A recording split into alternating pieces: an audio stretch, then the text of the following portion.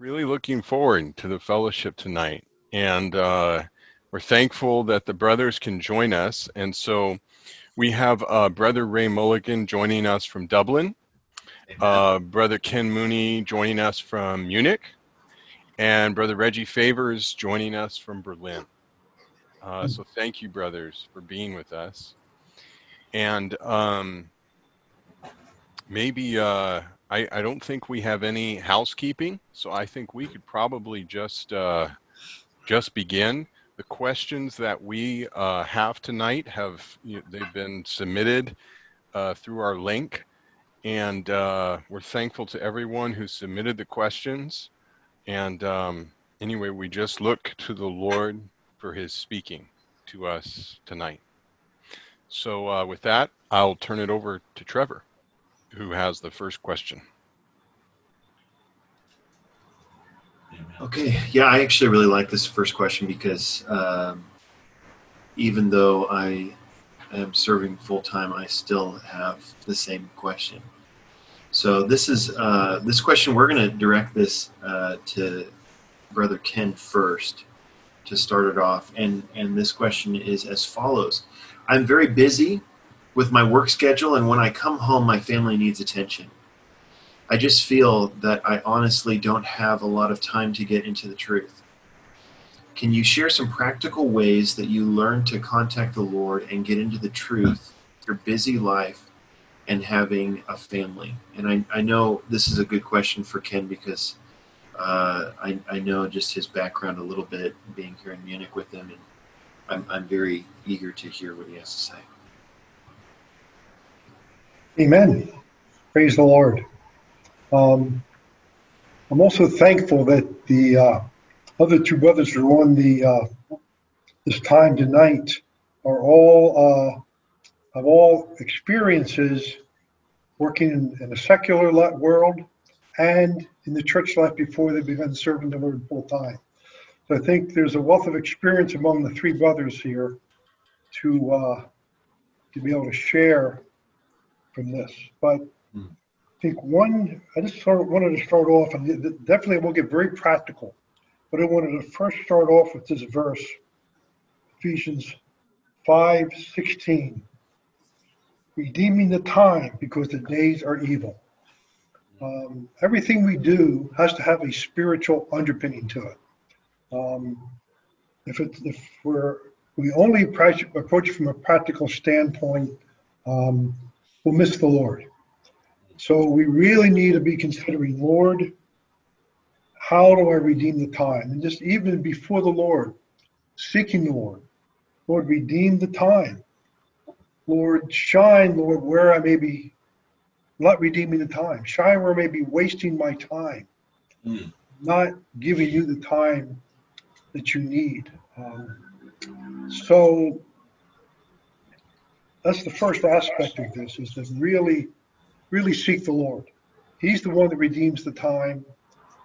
He's the one that operates in our heart so that we will know him. And when we're starting to drift off, something in our being should shine.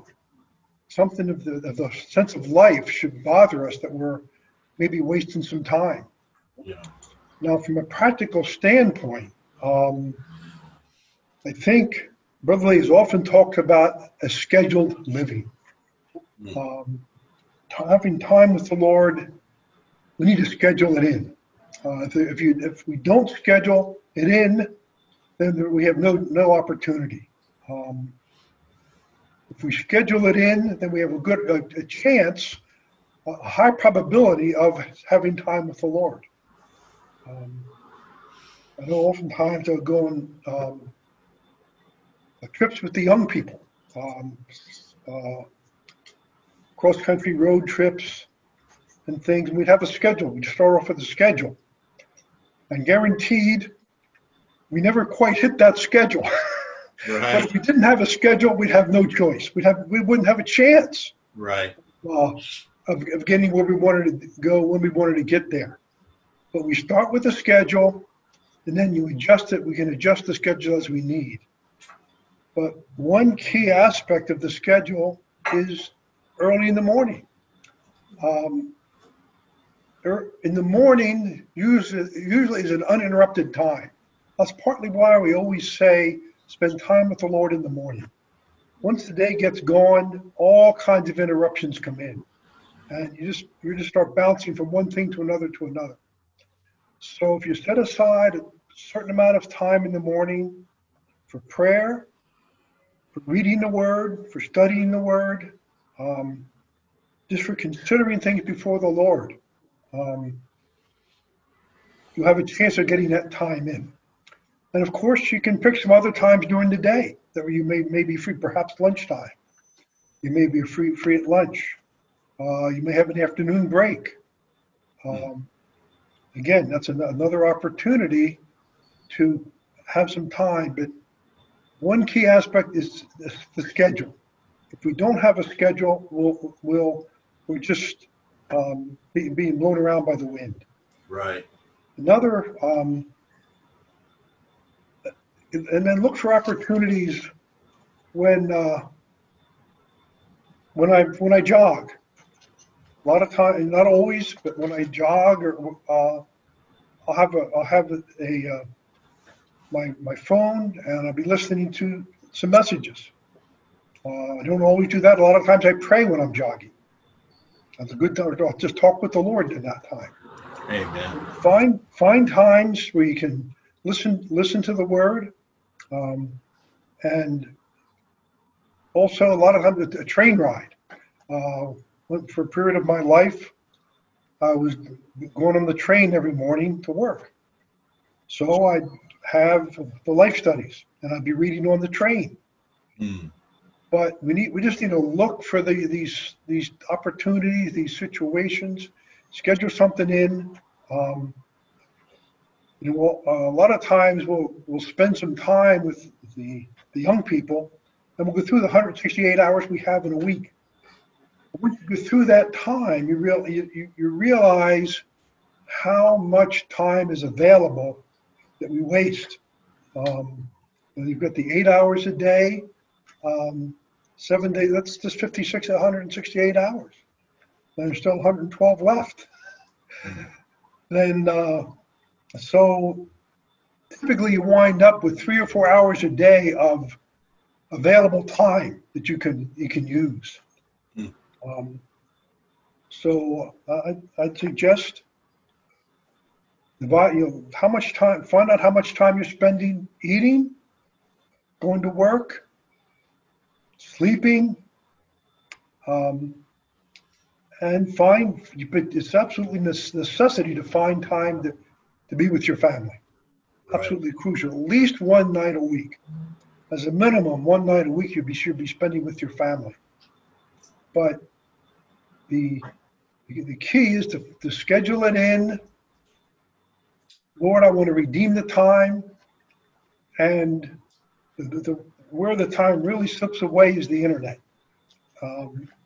You start reading one news story, and it zips to another news story, it zips to another news story, all of a sudden, an hour's gone. Right. An hour's going by. We do need to consider the news. We understand the world situation to pray. But at the same time, we need the discipline of the Lord in our spirit to be able to know when to stop, and to take time with the Lord. Amen. But again, I think the scheduled living, is a key element.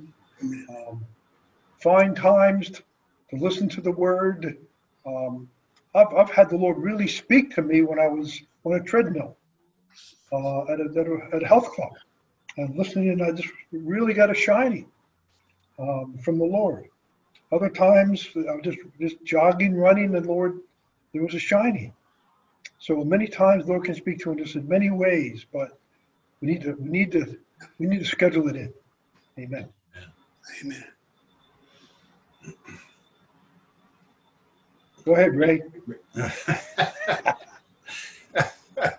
I wish I heard this fellowship 40 years ago. Yeah. I fully agree with what Brother Ken just shared, but I'm sorry to say that really my experience in this whole area is a lot of wasted time. And this word about redeeming the time is quite a key thing. And so I would just encourage all the young people on this call, build up your habits now. The younger you are, where you can build up this idea of a schedule, being disciplined in how you manage your schedule. This is one reason why the training is quite valuable, because you do get some equipping or some training in this regard for how to manage your schedule in a good way.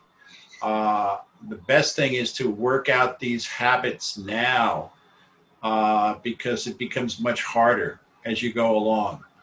I can't give you a nice testimony about how victorious I've been in the managing of my time. I wish I could, but what Brother Ken shared was exactly right. And I'd also insert here that the question indicated that the brother or sister, whoever asked it, found that when they come home, my family needs attention. Well,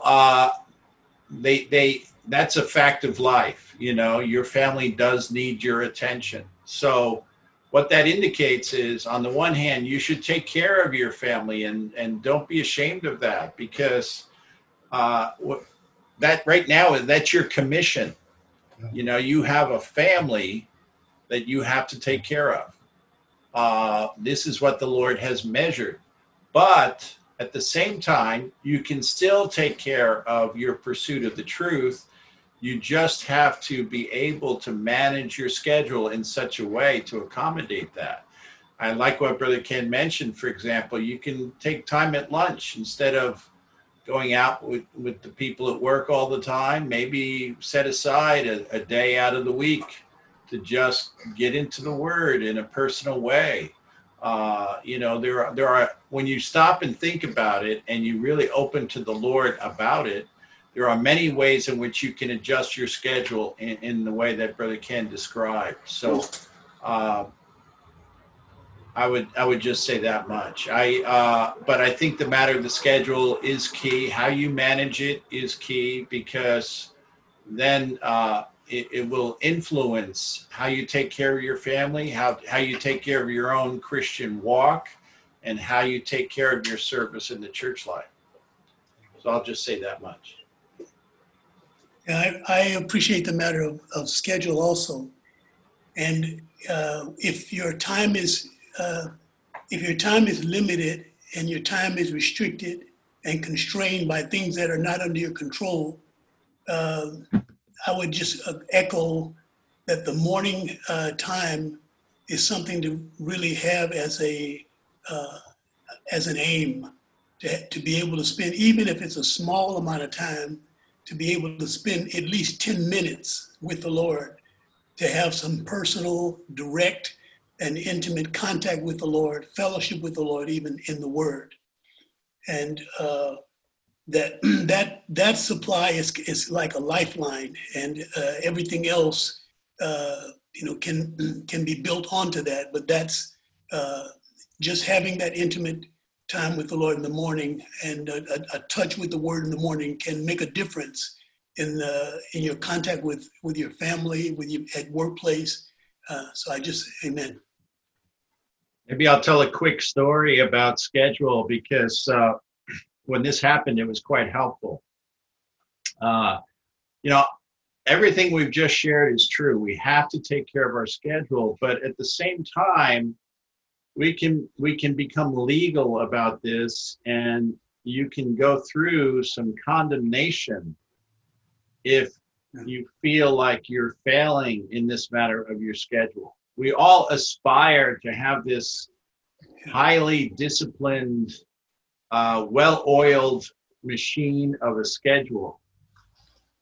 We all want to do that because we realize it's necessary and would be so helpful. But the fact is, many times we just fail. It might be something like getting out of bed in the morning, or not spending enough time in the Word, or even then your wife starts to bother you because you haven't been with the kids enough. And, there's all kinds of things that go on in our lives. And so it's easy to suffer a kind of condemnation over these things. One time, this is years ago, some brothers from Korea came to visit Orange County, California, and they came to visit our locality in Fullerton. And they shared with us the value of early morning revival. And when they said early, they meant early. It was at an hour that none of us even imagined that we would, get up. I mean, they were talking about early morning revival, and they had verses to back it up. And they shared and they extolled the virtues of having this kind of practice. And so we were there, and you could just looked around, and you could see the saints slowly sinking in their chairs, because we realized, how can we do this? Well, the interesting thing that happened, and within a couple of days of that fellowship, we heard that Brother Lee learned of the fellowship. And he cautioned the brothers, even he kind of admonished the brothers not to fellowship with the saints like this. He said, you will kill all the Americans. Because he understood that for us Americans, getting up, the Koreans are able to do it. There's something about their discipline. They're very industrious people. Getting up at 4:30 in the morning is not too much trouble for many of them. But for the average American, 4:30, 5 o'clock in the morning, I think Reggie can do it, but I don't know about the rest of them. But I mean, it's just, wow, it's tough to do. So anyway, Brother Lee just, his concern was you apply this kind of standard in a kind of legal way, it will be something that will be hard for us to sustain, hard for us to follow through on. So to me, that's a fellowship. Not only it relieved me of the burden of trying to get up at 5 o'clock in the morning, but at the same time, there was a kind of a principle that he was sharing, that we not burden ourselves with these kind of legal requirements. Still, it's, as the brother said, it's good to have some time with the Lord in the morning. Amen. I'd like to add one thing, and that is with regard to the matter of the truth. Brother Lee shared something that was encouraging, and he said the tortoise wins the race. That just means if we just, even though we may not be able to put as much time into it as we would like, if we just are consistent with what we can do, what our environment allows us to do, even though it's small, if we just continue steadily, we will gain something of value. Amen. Amen. Amen. Amen. Thank you, brothers. Well, I think we'll just go on to the next question. And this is it is sort of a little bit of a truth question, but we included it because there's, I think, a lot of experiential application here. And so the question is, in Revelation 10:10, it says, and maybe I'll read verse 9 as well. So verse 9 says, this is John, and it says, I went to the angel and told him to give me the little scroll. And he said to me, take it and devour it, and it will make your stomach bitter, but in your mouth it will be as sweet as honey. And then in verse 10 it says, and I took the little scroll out of the hand of the angel and devoured it. And it was as sweet as honey in my mouth. And when I had eaten it, my stomach became bitter. And the question is, can you expand on this sweet to bitter eating experience and what this means in our eating of the scroll? And so maybe I can direct this at least first to Brother Reggie. Hey, Reggie's got this one. No, I'm glad we have a tag team here. Maybe I'll just start and then the brothers can fill in and make up the lack of need. So in this verse, it's in Revelation chapter 10. It speaks of there being a little open scroll in the hand of the angel, and in the footnote, Brother Lee points out that in chapter 5, the scroll was in the hand, but it was sealed, but now in chapter 10, the scroll has been opened, and also it refers to it this time as a little scroll. And what he points out in the footnote is that the major part of the scroll has been accomplished by this time, and so what remains is just a little portion, a little part.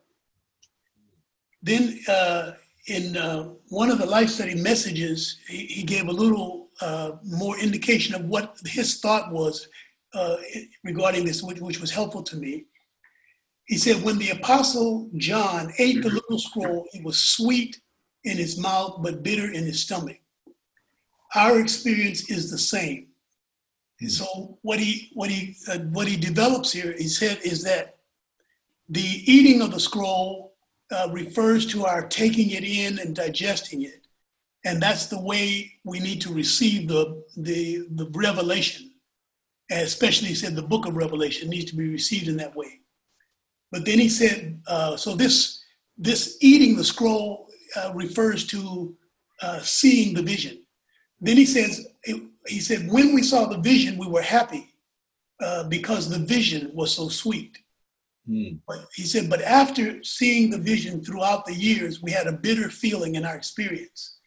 And this bitter feeling concerns the poor situation among Christians today. And so as he expounded it, he was referring to the situation among Christians today, but then he said, even among us. Wow. He said, among us who are so close to the Lord's ministry, so the remaining part of the little scroll is related to what's there to be completed from chapter 10 on to the end of the book. And then he mentioned that this little scroll ends up and consummates in the New Jerusalem.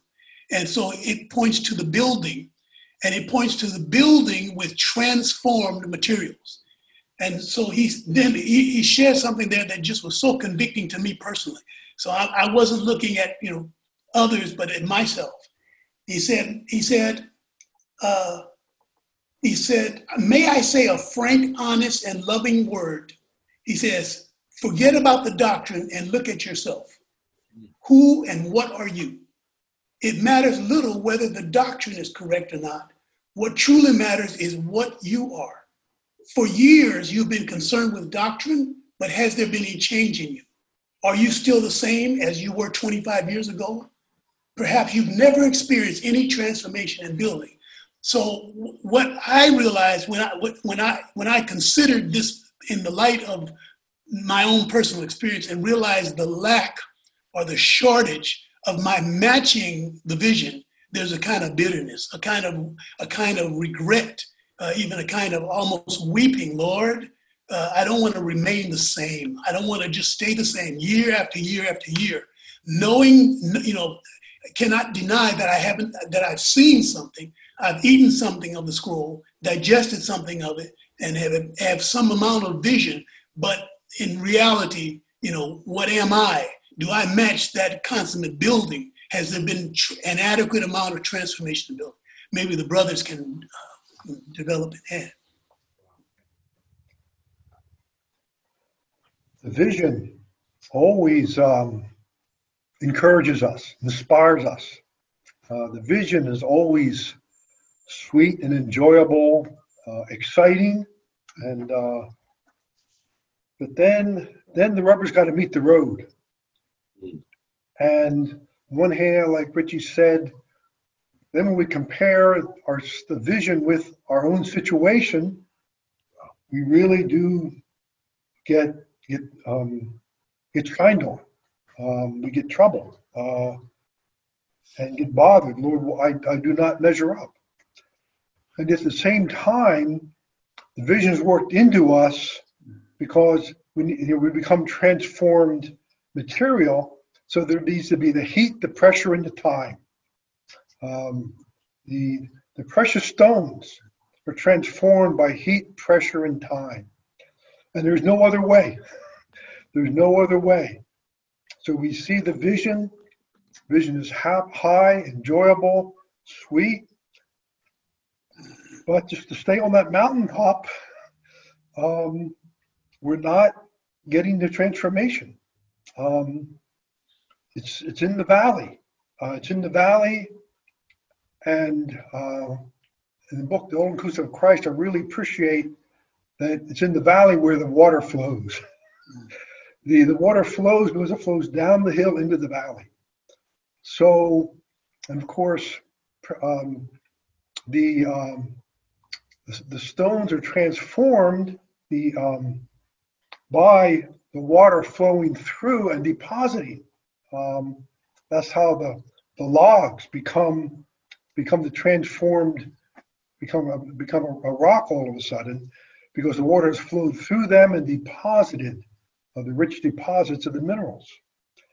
So our Christian life is going to be this way. There is no other way to grow other than we see the vision, we enjoy the vision, but then we need to experience the vision. And that's where the bitterness comes in, because one, we realize we're short, and then in order to make up the shortness, there's the heat and the pressure. And we need to understand this will be our constant experience. Wow. We'll experience a certain amount of heat and pressure, and we feel, Lord, I can't take any more of this. All of a sudden, we'll get a vision. We'll get a vision, an enjoyable vision that'll strengthen us, supply us. Amen. Thank you, Lord, for this vision. And then we go into experiencing that vision. And then we get into more heat and pressure. And Lord, I just don't measure up again. So kind of like our Christian life is a cycle like this. We see the vision, we eat the word, we eat the scroll, but then we have to experience it. Seeing it is not experiencing it. Seeing it is the beginning, but we need the experience. And look at the life Paul lived. There's a lot of sorrow and pain in his life. And look at any of the disciples, or any of the men of God who the Lord has used through the ages. They had times of rich enjoyment, but times of much suffering to work that vision into them. So this is our Christian life. Eating the scroll, it's sweet. Thank the Lord for this. If we had no sweetness, we couldn't endure the bitterness. Right. So thank you, Lord, for the sweetness. Yeah. Bring some bitterness, then we get some more sweetness. Amen. Keep the sweetness coming. Reggie, would you have been able to figure that out without the footnotes there? Not impossible. Yeah, I'm just so helped. I'm glad I'm following both Reggie and Ken, and the more the brothers are fellowshipping, I'm realizing this really is our experience. You know, the vision is sweet, and we know this. You know, we've had a couple of conferences, we had a training, and you see something in the Word. You know, something is revealed to you, and it's just, your heart is warmed, you're encouraged, you're just thankful that you're a Christian and you're in the church life. But then you start to live your life, you know, and there's a kind of bitterness that comes in because we realize that our real entry into the vision is still short. You know, there's still a gap between the vision and our actual living. Yeah. And so that causes a certain type of bitter taste where you might call it disappointment, let's say. But it's so encouraging to see that this is really, it's normal, right? Yeah. Am I wrong? I mean, it's normal. Yeah, that's right. It's not like there's something wrong with us. Yeah, right. Amen. That's right. It's okay to have some bitter taste, Amen. you know? So it's so helpful. And then that note, Reggie read the note. I was like, man, it's right there, man. When we receive the divine revelation by devouring it, it is sweet as we eat it, but it becomes bitter as we digest it. That is, as we experience it. So I appreciate the fellowship from the brothers here on this point, and it really is a depiction of our actual experience. Yeah. Thank the Lord. Amen. Thank the Lord for his word, and thank the Lord for the ministry. Right? Amen. Amen. Yes. Amen. Okay, so I got a new question, and we're gonna change lanes here a little bit. I'm gonna direct this one to Brother Ray, and this one has to do with there's so much suffering in the world today, and much of it seems unnecessary. Why does God allow this type of thing? What, if anything, can we do about it? I know that we should preach the gospel, but I don't know how what we have to say can be effective in such an environment. People think they have either heard it all before, or they just are willing to listen to you and acknowledge your viewpoint, but not let it speak to you or go any further than that. And so, yeah, I don't know if I need to elaborate on this. I'm interested what Brother Ray has to say.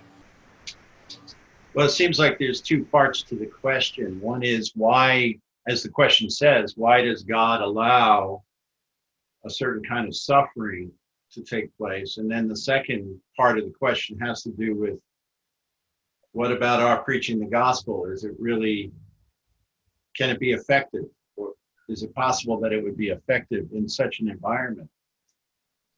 To be honest, Saints, there's a lot to say here, and I have a lot of feeling about this, and I know both Reggie and Ken have a lot of feeling about this too, because we've talked about it, and that is even the current environment in which we all live, Yeah.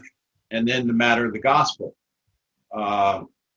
So let me just deal with the first part of the question initially, and that is the idea of the suffering. Why does God allow it? Well, we all realize that there's two kingdoms in the universe.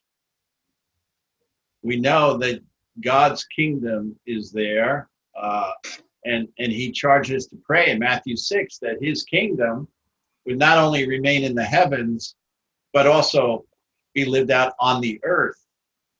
The problem is there's another kingdom that's present on the earth.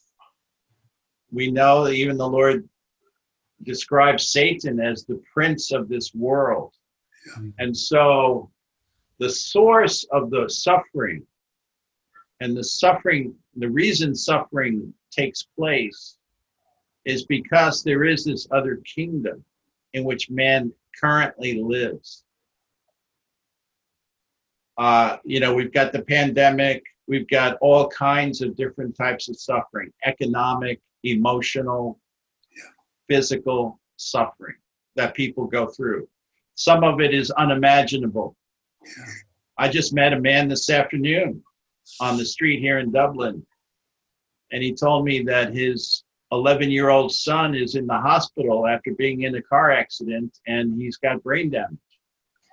And he asked me, why would God allow that? And, I mentioned what I just mentioned now, that God also has an enemy. But how do you comfort people, when they're experiencing some kind of suffering like this? I would say, Saints, that what is especially needed among people in this kind of suffering environment, what is especially needed is the gospel. Yeah. Do not take the lie that somehow the gospel is not appropriate to meet man's need in this situation. That somehow we have to conduct ourselves in a different way. That people will not accept it. People will not receive it. Who are we to say what people will accept? We shouldn't prejudge people's reaction in that way. I fully recognize, and I think we all recognize, yes, there's a lot of resistance to the gospel. But don't underestimate the value of speaking the gospel to someone, regardless of how they react. Right. I can share my own testimony. I was raised as a Roman Catholic in New York. And growing up, I learned about Christ, but I never really heard the gospel. And I did not know anyone, to my knowledge, who had been regenerated, who had ever prayed to receive Christ. Then, in my college years, toward the very end of my college years, I had the opportunity. I was in Florida, and I was with a friend, and we were in a park, and we were talking about the existence of God. And we were actually having this conversation in which we were comparing notes with one another. Do you believe there is a God? Well, yeah, I think there's a God. There must be a God. Look at the whole universe. There must be a God, And so we were having this kind of conversation. As we were having this conversation, two young people approached us and asked us to join in. And it turned out that they were born-again Christians. I had never met a born-again Christian before. And they asked us what we were talking about, and we said, we're talking about God. And so they asked if they could join us, and they began to share their experience. We spent a couple of hours talking about the Lord and talking about the gospel, but to tell you the truth, I argued with them the whole time. I debated them. I enjoyed the debate. I enjoyed bringing up questions that I thought they wouldn't be able to answer. I tried to pin them down. And you know what? I don't really remember anything they ever said to me. But what I do remember is that I saw something in that young man's face that spoke to me. He had peace. I did not have peace. He had Christ. I did not have Christ. And so his speaking to me operated as a seed of faith in my heart and in my being. And it was about a year later that I met the Lord. I still remember the conversation because in that conversation, he planted faith in my heart. Because that was the first time I talked to a person, to my knowledge, who was born again. And he spoke well of the Lord. He spoke about his experience. And he spoke as if Christ is real, that he can be experienced, that you can actually have him in your life. And this was the first time I'd heard that. And this was a time in which faith was infused into my heart. Something was put into my heart in that conversation that was not there before. And so, young people, don't underestimate the value of speaking Christ to another human being. Now, as far as they know, I was some argumentative hothead from New York. They're all like that in New York, right? That's what the people in Florida would think. Typical New York guy. Well, they never knew, because I never saw them again. They never knew that conversation changed my life. And so I want to encourage us all not to underestimate the value of speaking Christ to another person. Because that conversation, you may not see the result. We don't always get to know the result. It's just the Lord's arrangement. By faith, we speak faith into other human beings. And the Lord can do the rest.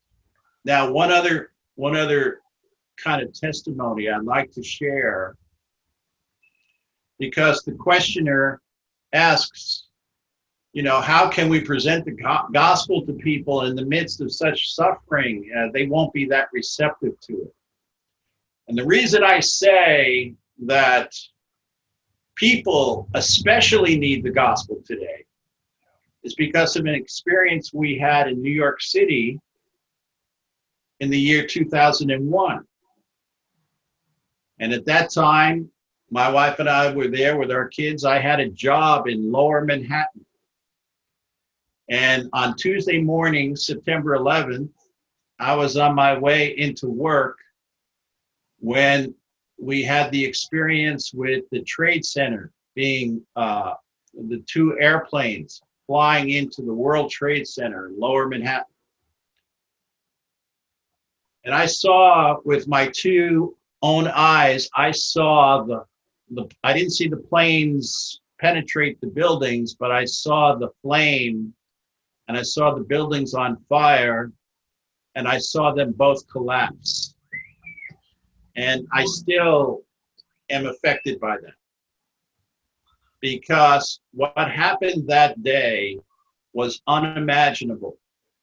In January 2020, nobody was going to predict that we would have a worldwide pandemic. Thousands and thousands of people would be killed. Entire countries would be shut down. No one predicted this.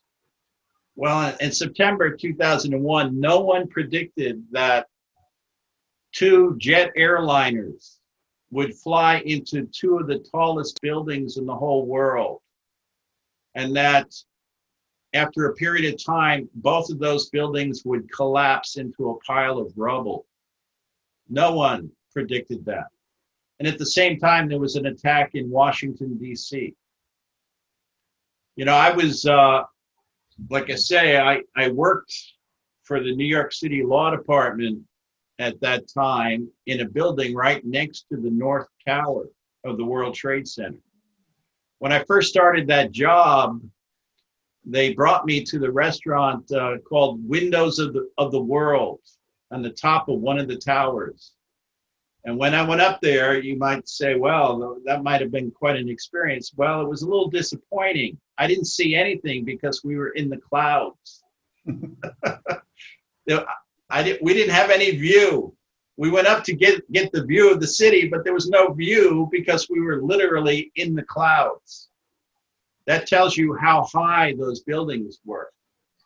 And so to have those buildings collapse in Lower Manhattan was unimaginable. And so in the church in New York City at that time, Tuesday night, we had our prayer meeting and we began to pray in response, in reaction to what had happened.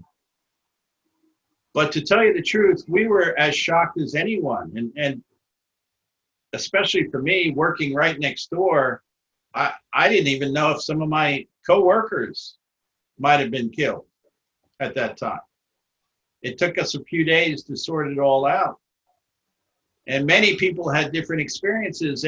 And so we had this time in which we were trying to absorb what happened. Well, my point, saints, is we then began to consider the matter of the gospel. And my first reaction when we started to talk about the gospel was, no, people aren't going to want to hear the gospel now because they're going to think you're trying to take advantage of the tragedy. They think, New Yorkers are very suspicious type people. And they'll think, they'll think we'll have some kind of motive, some kind of profit motive to take advantage of the needy situation to sell our goods to them. This was my thought. This is what was going on in my head. But eventually we just decided, no, we have to be faithful stewards. And the first time we went out was about a week after the event happened. We were on the subway and there was just about 15 of us, a couple of brothers, number of sisters. My wife was there with our little 5-year-old daughter. We were there on the subway in Manhattan. And I didn't know what we were going to do. How are we going to, what do we say to people? But then we just began to sing Amazing Grace on a New York City subway. Normally, if you tried that, they would chase you out. But we started to sing Amazing Grace, and you looked around and the entire subway was subdued. And eventually a number of people were in tears. And we continued to sing Amazing Grace. We sang Just As I Am and a few of the others. And even people started to thank us for coming. And then we arrived in Lower Manhattan. We went out to one of the parks right near the World Trade Center. Most of the area was shut off. We got as close as we could. And we began to give out tracts. And then we began to preach the gospel openly to people. Not one person objected. Not one person argued with us. In fact, when we began to sing, they came closer. They converged on us because they wanted to enter into the spirit, the flavor of what we were doing. And so from that time, saints, I was thoroughly convinced. And of course, from that time, we had about 6 months of pretty continual gospel activity, going out on the streets of New York, giving out tracts, singing, speaking Christ to the people. And we had a window of opportunity because the people were so shaken by what happened, even in a kind of despair over what happened. We realized we have a window, and you could see over a period of time, the window began to narrow. Yeah. Because people wanted to go back to normal life. Have you heard that phrase in the past couple of months? Where people want to go back to normal? Yeah. We don't know if we're ever going to go back to normal. But while it's abnormal, we have an opportunity to speak Christ to very needy human beings. Amen. And we saw this in New York, saints, and I can see it again today. You know, Reggie and I, we were in Boston together. They had this Boston Marathon bombing that took place when we were there. These guys blew up explosives in the middle of the Boston Marathon. A number of people were killed. Young children were killed. They later killed a police officer at MIT. And we realized, and in fact, that Friday, they had to shut down the whole city because they were chasing after these guys. Anyhow, we could go on with the stories, but at that time we realized the city of Boston was really shaken by what took place. And I remember Brother Reggie and I, we talked, and we just felt like we need to go out with the gospel. And we went to the finish line of the Boston Marathon. And then we went to Harvard Square. And then we rode the trains, the T there in Boston. They call it the T. And we would just sing on the train, going up and down the city of Boston. So saints, I just want to say that there's no such thing as people not needing the gospel. And I would say in times of crisis, and we surely are in a time of crisis, yes, many people will tell you, I don't believe in that. I don't agree. It's good for you, but it's not good for me. Well, you know what? You don't know what that person's actually going to think that night when they go home. Or maybe 3 months later. Will your fellowship, will your word to them bother them? Will that be a seed of faith that you have planted in their hearts? And these days, saints, I feel we have a particular responsibility, even before the Lord, to speak the gospel to our fellow man. Amen. We don't know what the rest of this year will bring. We don't know what next year will bring. But may we be faithful to the Lord to take care of this matter, to speak well concerning Christ. You know, the word gospel means good news. It's good news. If there was ever a time in human history that people need good news, I would say it's the year 2020. So anyway, I know the brothers have, I don't want to take too much time. I already did, but I'll stop here. Amen. Yeah, I just want to really support what Brother Ray shared. If everything is going great, nobody really seeks the Lord because everybody's self-satisfied and happy. My world is going good. My choices are going well. I'm happy.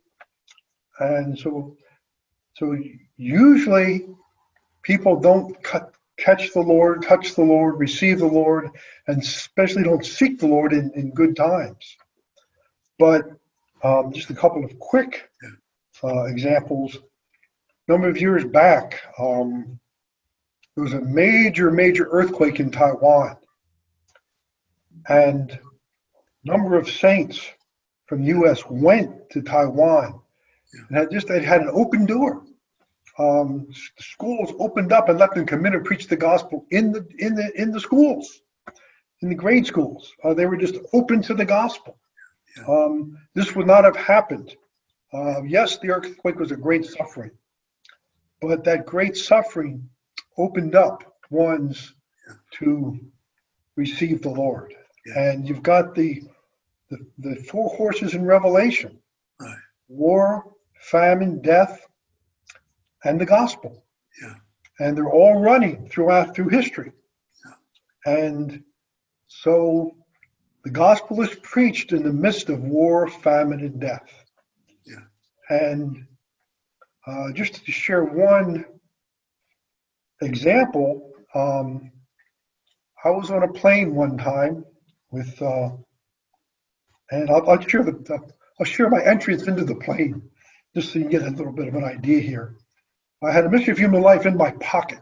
But walking onto the plane, I said, Lord, I'm not going to preach the gospel today. I've done that a few times. I'm not going to do it. Yeah. I don't know why. I don't know, but I just want to relax. Any conversation you have that begins with the word Lord is a good conversation. Amen. You can be totally honest with him. And I was more than honest with him that day.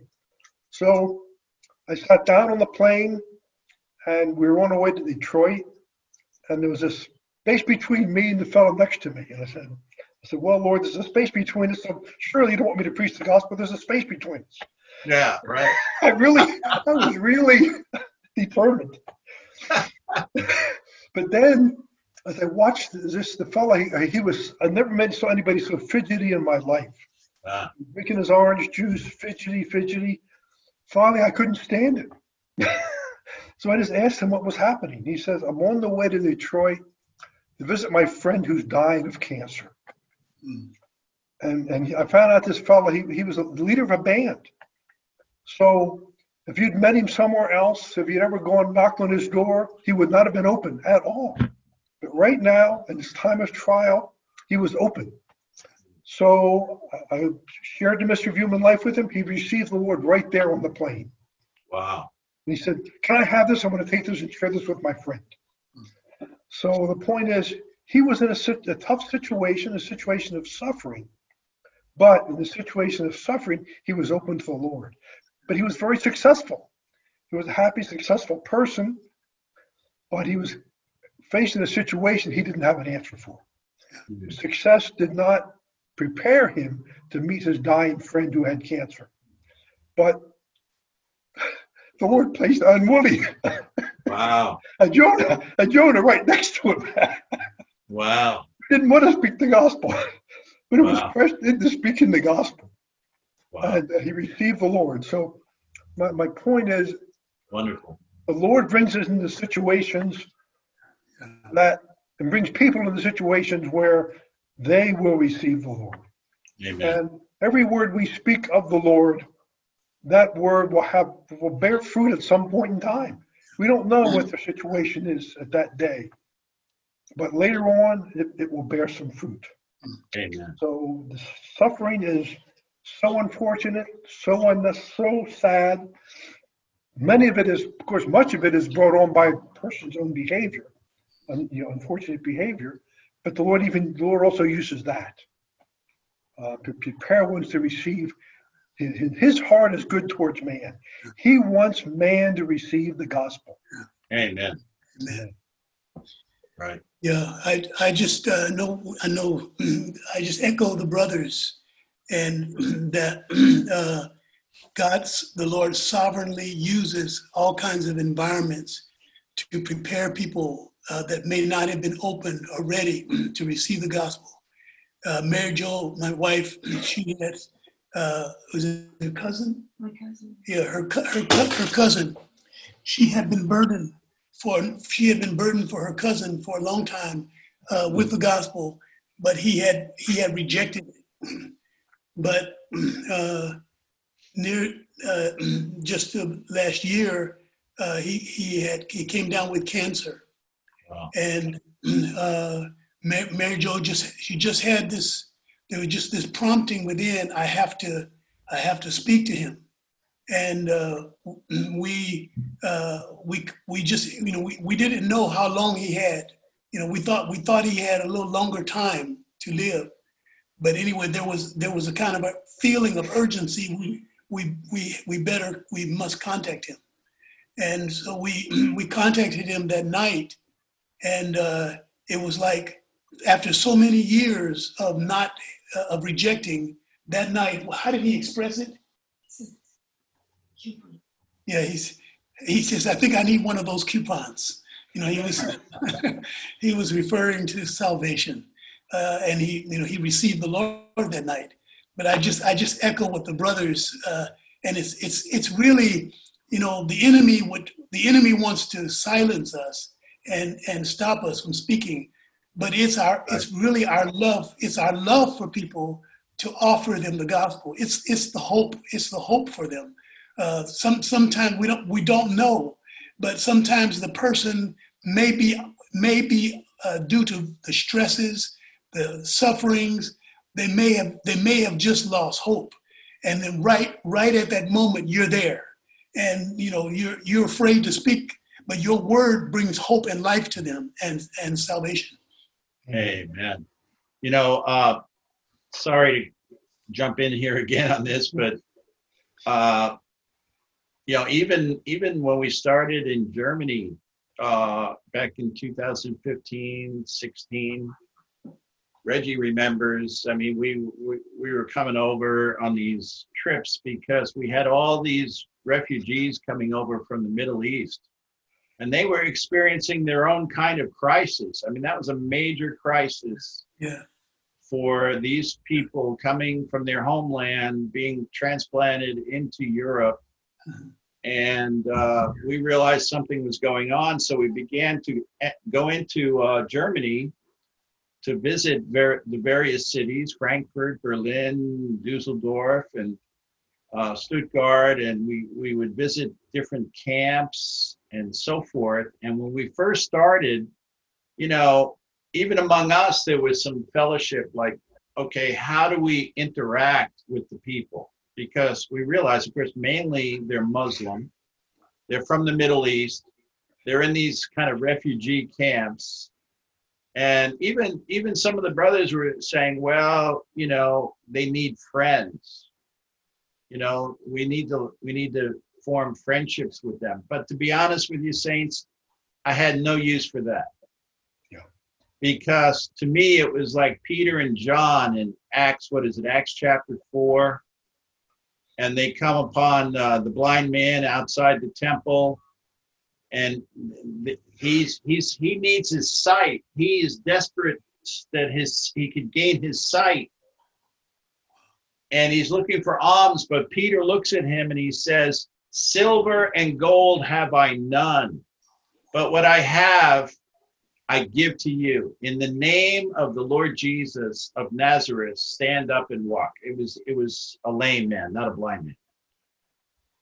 So to me, it was the same thing. It was like, if I'm going to come here to Germany and visit these camps, what do I have to give to people? My friendship? That won't take them very far. And, of course, there's the aspect of trying to help them with their human needs. But to me, that's something, well, let the government do that. But what I do have, I can give this to you. And that is, I have Jesus Christ, and I can give him to you. And you need him. I don't care if you're Muslim or who you are. You need Jesus Christ. Right. Amen. And so early on in January 2016, we had a gospel meeting in Dusseldorf, man. They were like, we had this gospel meeting. We didn't know what we were doing, but we just knew that all we can do is speak Christ to these people because this is what they need. Yeah. And there were about 50 of them that stood up and prayed with translation. They prayed to receive the Lord. And the whole room was filled with the Lord's presence. And so anyway, the point here too is, saints, we have what people need. Amen. Let us not rationalize. Let us not excuse ourselves. Let us not try to justify and say, well, they won't be open. Of course, many of them will not be open. The Europeans are pretty stubborn. They have a long history of thinking they know the answers to things. But regardless, they need what we have. Amen. So may we be faithful to the Lord in this regard. Amen. Amen. Amen. Amen. Thank you. Thank you, brothers. We're going to take a little shift now, and I'm going to direct this question to Brother Reggie.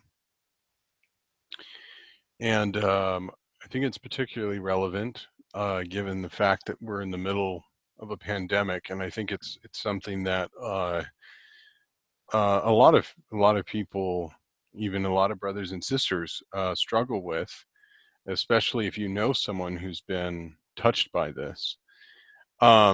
So the question is, sometimes I'm scared of dying, especially after hearing that someone I know passed away.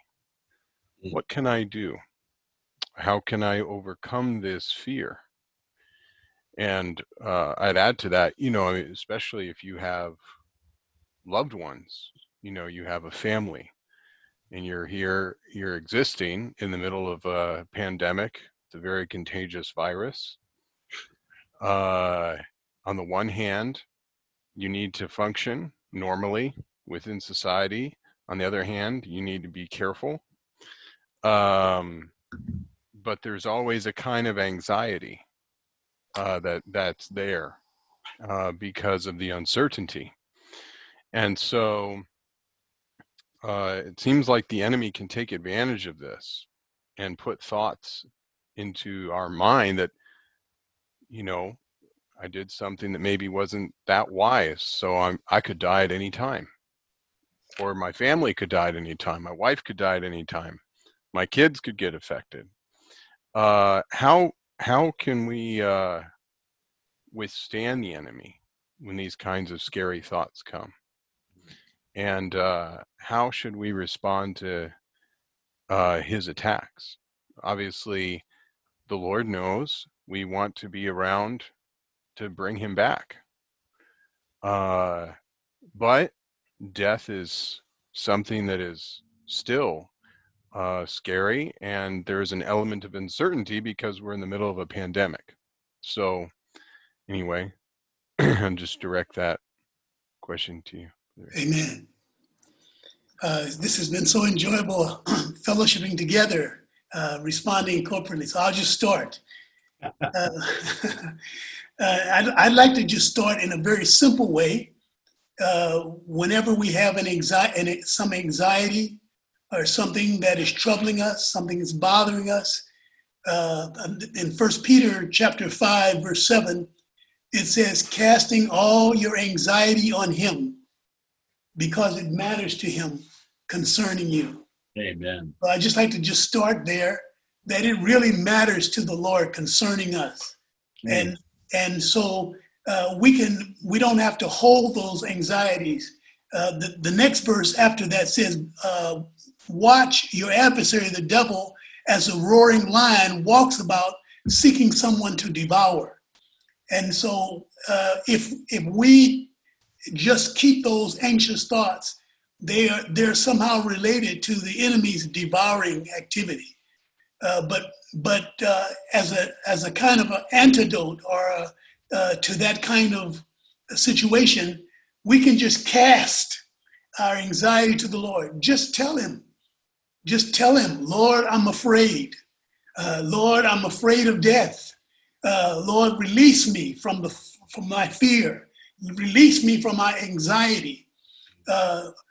What happens is that when you start casting, in the casting, you start to contact the Lord. And in the contacting the Lord, he is our peace. And so the Lord himself becomes peace to us. There's another verse that goes right along with that in Philippians. Philippians chapter 4, verse 6. There it says, "In nothing be anxious, but in everything, Amen.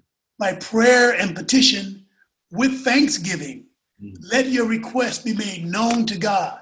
Amen. So this is a counterpoise. It's like an antidote to our fear and our anxiety. So the enemy doesn't want us to be contacting the Lord, Right. but in his darts, if we take every dart and use it as a trigger, then that's my signal. It's time for me to start casting. Then he's going to lose, because that's going to result in your contacting the Lord, you're receiving the fresh supply, the life and light. There's a verse in 2 Peter. It says, we have exceeding precious promises. And so the word of God is full of precious and exceeding promises. And through this kind of prayer, through this kind of opening to the Lord, we just cash in on those precious promises. And the Lord is there. The Lord is there with a heart, a loving heart, wanting us. He's just waiting for us to come. He's just waiting for us to open.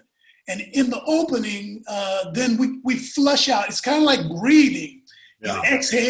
You exhale your anxiety, you exhale your fear, you exhale your doubt, and then at the same time you breathe in. You breathe in the Lord. You breathe in the Lord himself as the answer, as an antidote. I mean, this is so simple, and we all can do it, but it's very effective. I may let the brothers. Reggie, as you were sharing, I was thinking, thank the Lord we have discovered the truth of calling on the name of the Lord. Amen. Yes. Man first began to call on the Lord way back in Genesis. Yeah, that's What right. was it? Enosh or Enoch? I always get the two mixed up. Enosh, yeah. Enosh, yeah. And he's a frail and mortal man. That's right. That's right. And that's the reason why he calls. And so even in this question, the question is kind of a demonstration of our frailty. Yeah. Someone dies and then we become anxious about death, and we can sympathize with that. But how good it is that we can call on the Lord's name, Amen. in the midst of this kind of anxiety. Yeah. And I was reminded too that in the Philippians life study, Brother Lee says that anxiety is the incarnation of Satan. Wow. And so the fears, the anxiety, the source of that feeling is the enemy. Yeah. And it helps to realize that. Yes. But it also helps. I enjoyed what Brother Reggie was sharing about just opening our heart. And then, to me, that's why calling on the Lord is like the greatest discovery Amen. in the history of man. I mean, it's like, Columbus, he didn't discover anything when he discovered America. What about calling on the name of the Lord? Amen. And it's there in the Word, and there's a whole line of people in the Old and New Testament that experience this matter of calling on the name of the Lord. Read that footnote in Acts chapter 2, right? Yeah. Where even in the early church, the brothers were known by the fact that they called on the Lord. And of course, they were in an atmosphere, especially in Jerusalem, there was an oppressive, heavy, religious, oppressive atmosphere there because they had already crucified the Lord. They were against Christ. They were surely against the believers. And so the believers, if they didn't have calling on the Lord, I dare say they would have been filled with anxiety and fear, wanting to escape. But they were able to call on the Lord's name. And I just feel these days, saints, we're in this difficult, I would say there's an oppressive quality to this environment. We're all shut in, we're limited. You go out on the street, you're conscious of getting too close to people, things like this. What is all this? This is a kind of stratagem from the enemy to wear us down, to oppress people. Mm-hmm.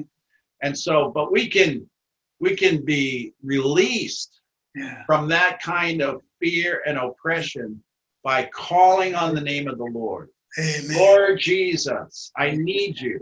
Amen. When the fear comes, call Amen. on his name. What just a tremendous thing. Amen. Amen. There's two verses I want to read here. Hebrews 2:14 and 15. Yeah.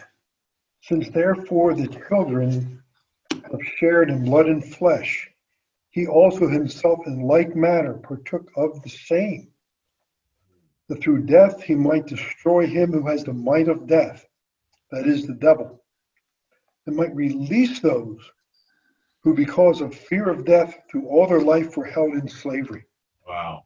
So fear of death is a slavery. Yeah. But the Lord went through the cross to release us from the fear of death. And of course, in the way to come into that reality is, like the brothers have been sharing, calling on the name of the Lord. So if we call on his name, we come into the reality, because the reality of all the scripture comes through calling on his name.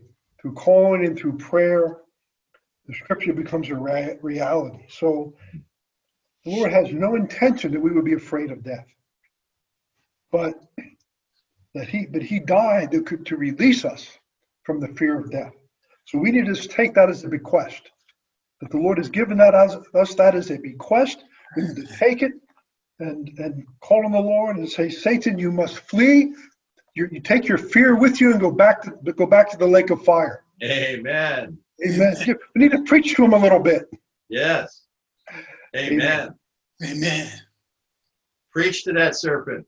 Amen. Okay, here we go. This one, we are moving along here. This is good.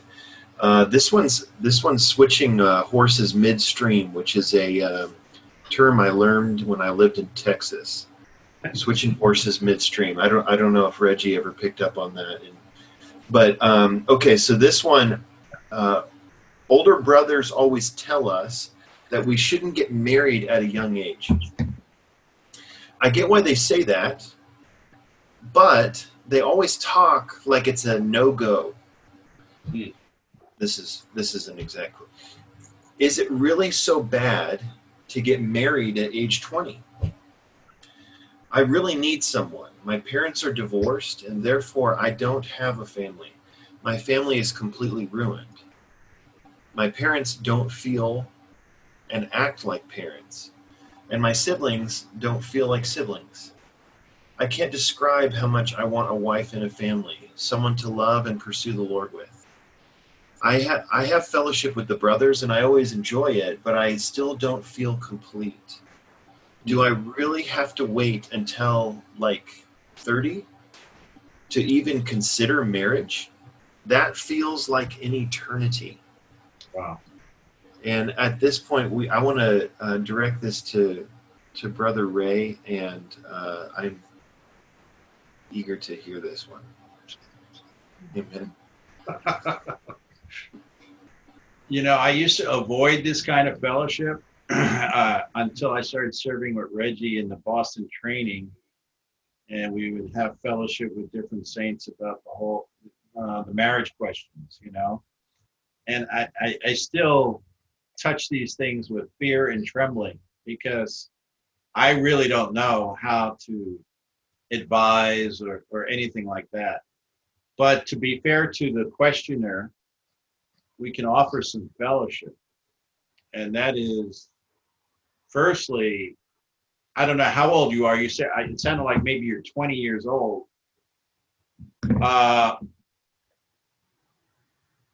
Right now, and you described this very difficult family environment that you live in. But I would encourage you to consider that maybe now you're in a season. You know, the Old Testament Ecclesiastes, it says, to everything there is a season. Okay, so we all pass through certain seasons in our life when certain things are best, certain things are ideal. You know, for example, when I was 15, that was not the time for me to think about marriage. I was in high school and I had to, or I should have, paid more attention to my schooling. You know, when I'm 25, well, you are in a season where marriage, your career, your job, your education, all these kind of things are definitely part of your consideration because you're in that season.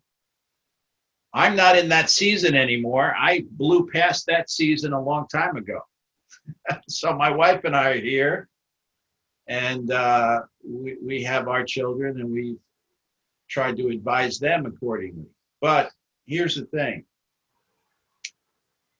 You have to consider what season you are in, meaning your age, your environment, your character, your development in humanly, your development spiritually, and are you at a point in which marriage is realistic? Now, understand what marriage entails. Marriage includes a lifelong commitment to another person through sickness and in health, through one problem or another. You are willing to be faithful to that person for life. And that's because you love her, and that's because you believe that the Lord has brought you together. You have a realization. The Lord has brought you together. This is something out from God. That's what causes you to look into the marriage question.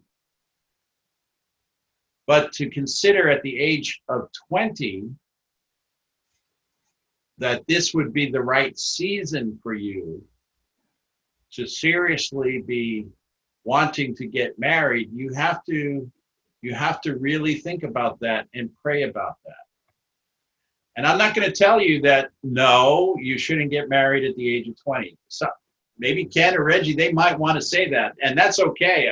And I stand with them. If they want to say, no, you shouldn't be married at the age of 20. I don't see any problem with saying that. But I don't feel the liberty to say that necessarily. However, you have to really seriously evaluate at the age of 20, what is your situation? Are you able to sustain a family? Are you able to take care of your wife? Are you able to take care of children? Are you kind of established? Now, I've talked with a number of brothers that they don't have it all figured out yet. They don't have a high-paying job or any of that. But for them, they're in the season. They're in the right season because they finished school. In some cases, maybe they went through the training. And they're at a point in time in their life, maybe late 20s, early 30s, where now is a good time to really begin to consider this.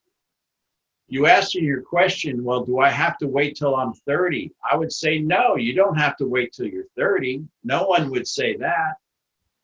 But you have to consider, what is the season? Am I in the right season for this crucial decision? Most often, and this is why you hear the fellowship that you hear, most often 20-year-old brothers and sisters are not quite in the season. Now, that's not black and white. It's not like you cross some line and then suddenly you're in the right season. No, there's a lot of gray here. There's not a particular age that operates as a cutoff, but this is what you have to evaluate. Now, I want to offer one final bit of fellowship to the questioner, and that is, I just wonder whether the season you're in is actually a season for you to cultivate your relationship with the Lord. In other words, that your roots could go deeper into Christ, that you would learn to open your heart to the Lord. You described a very difficult family situation, and it seems that you are looking to marriage to be the solution to that problem. Don't be too quick to look at marriage as the solution. It may ultimately be, but before you go there, you have to open your heart to Christ. Christ is the unique answer. Christ is the unique way for us to meet all of our needs. If you are too quick to resort to marriage as the solution, it can be a disappointing result. So I just have the feeling, based on the way the question was presented, that maybe this is your time for you to send your roots deeper into Christ, to open your heart to the Lord, to get to know him more, to be in the Word, to allow him to be your companion. The question indicated you seem to be looking to a spouse for companionship. What about the Lord being your companion? What about the Lord being your spouse? At least for this period of time. You know, he wants to be our husband. He wants us to be his bride. And so we need to cultivate that kind of personal relationship with him, where we can have such a personal and intimate and subjective relationship with the Lord, where we allow him to meet our need. So maybe this is your time to develop this kind of relationship with him. Then, with that as your foundation, you can fairly consider with him, Lord, how do you feel? Is now the time?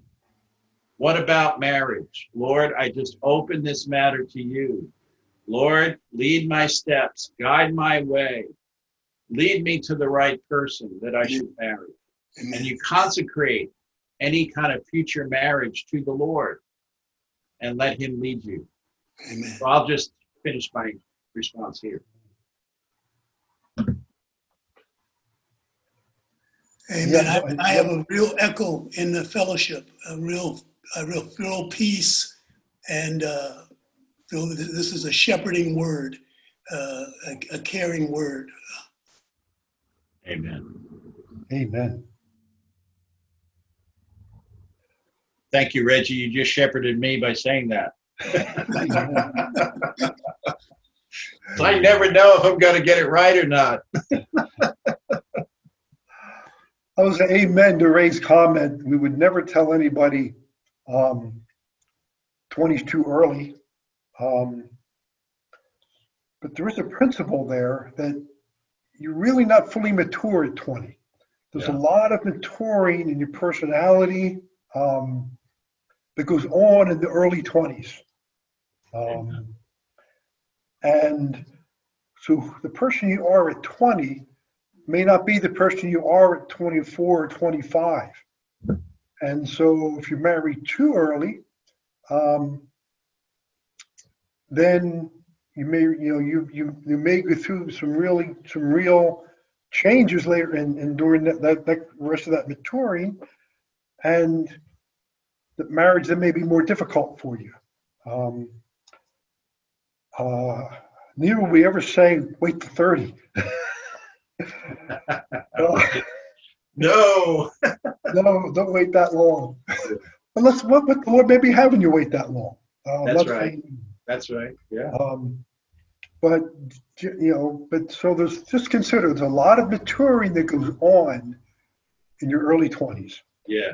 and so the choices you make at 20, even the type of spouse or partner you're interested in that you're in your 20 or when you're 20 or 21, you may have a different choice when you're 24 or 25, Right. just based on your maturity level, what you've learned in your life experiences. So, and I think like Grace shared, just consider where you are in this stage of life.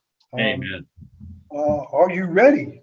A lot of times someone right in this age bracket of 19 or 20 will come down with my wife and I say, well, I'm thinking about getting married. And our question is, can you support a wife?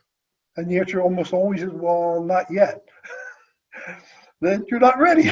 It's very simple. Are you ready to have children? Well, maybe not. Then you're not ready. Right. What are you ready for in life? And usually at 20 or 21, you're not quite ready for the challenges of married life. Usually you have a few more years of maturity to go through That's true. before you're ready for the challenges of married life and ready to hold down a job and be able to care for the children, care for the wife. So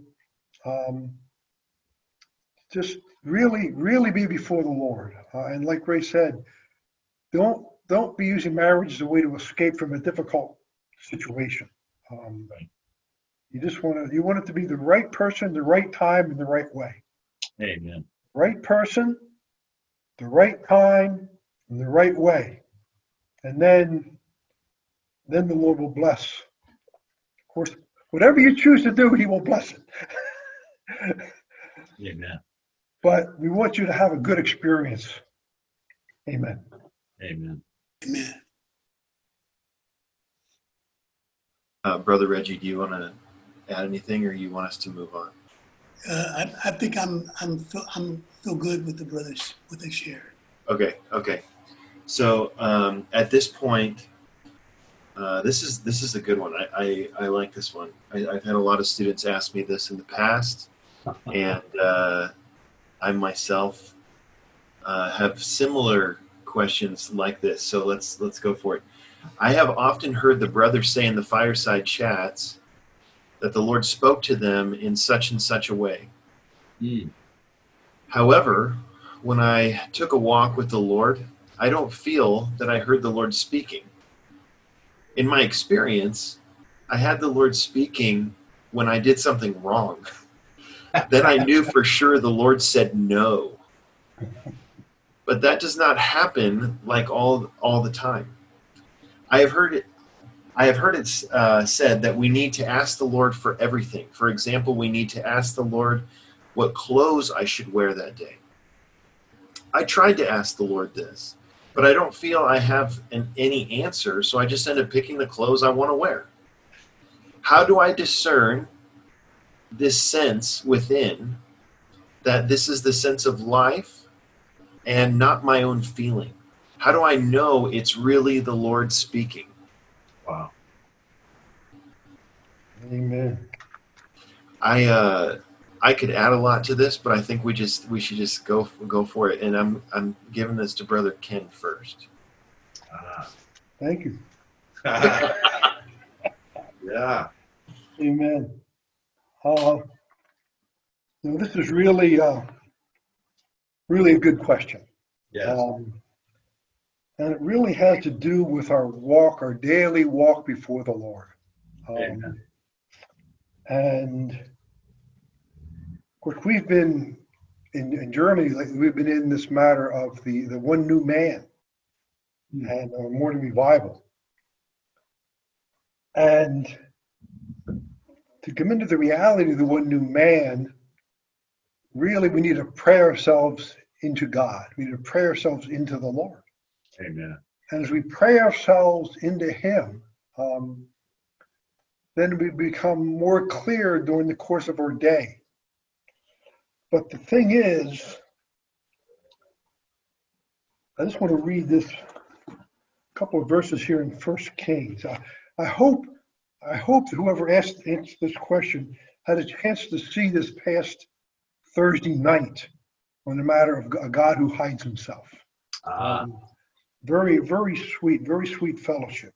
Was that on the quiet, gentle voice? Yes. Oh, awesome. Now, 1 Kings 19:12. Let me just get to the verse here.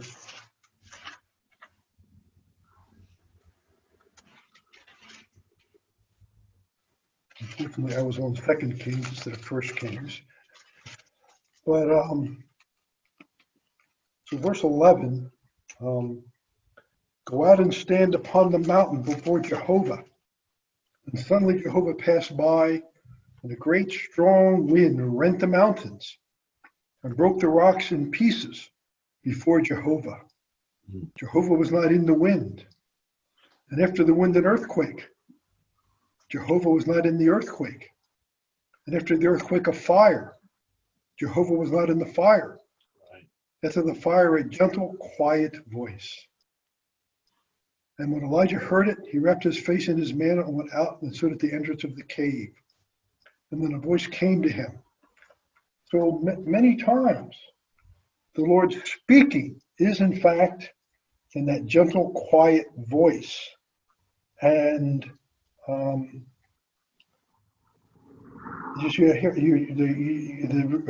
questioner says, how do I discern if the sense inside is a sense of life and not my own feeling? And many times the Lord's voice is so subtle, you really wonder, is it me or is it the Lord? Right. But the Lord is training us, just like he trained Elijah there. He was training Elijah. So over time, the Lord trains us to know the still small voice. Amen. So we don't know it right away. So oftentimes he trains us the beginning with the nose. But then eventually, it's through the matter of Romans 8:6. Let me just read this verse here to get it right. For the mindset on the flesh is death, but the mindset on the spirit is life and peace. Amen. And that still small voice is life and peace. And one time I was in the situation of making a very major life decision. And I was fellowshipping with a brother. And he was very encouraging about a particular direction. And we were fellowshipping, and he said, do you have the anointing to do this? And of course, he was encouraging. He was hoping I did have the anointing to do this. And I said, well, I have the peace. He said, that's the anointing. So I didn't have the strong, what you might say, sense of anointing, quote, quote. But I had peace. And oftentimes the still small voice is the Lord's peace within as we go in a certain direction. Very good. And Romans chapter 12, 2.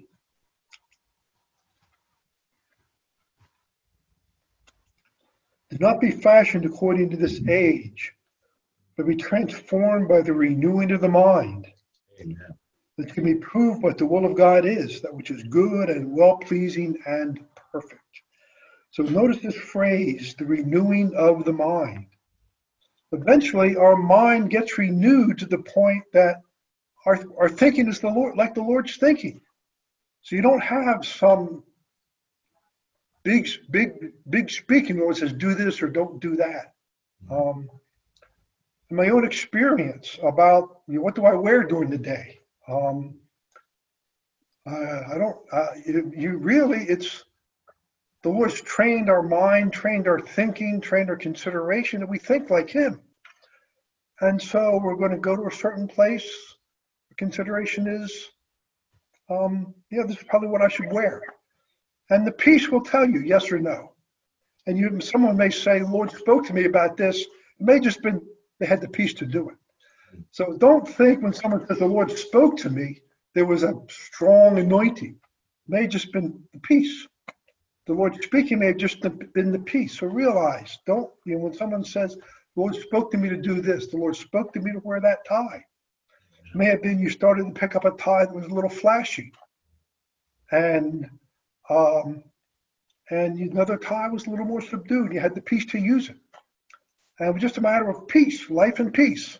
Amen. And that life and peace is the Lord speaking.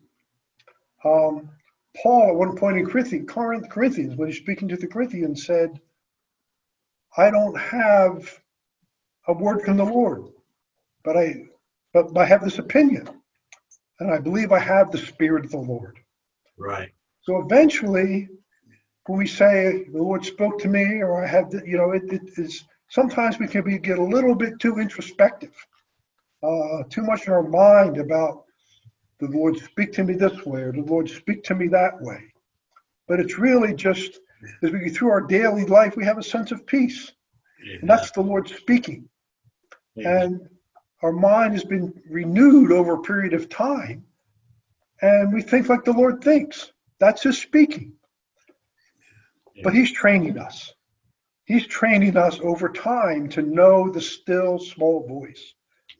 So sometimes, yes, we will have a strong sense. Go do this. You need to speak this right now. Sometimes we'll have that sense, but that's really more. That's more rare.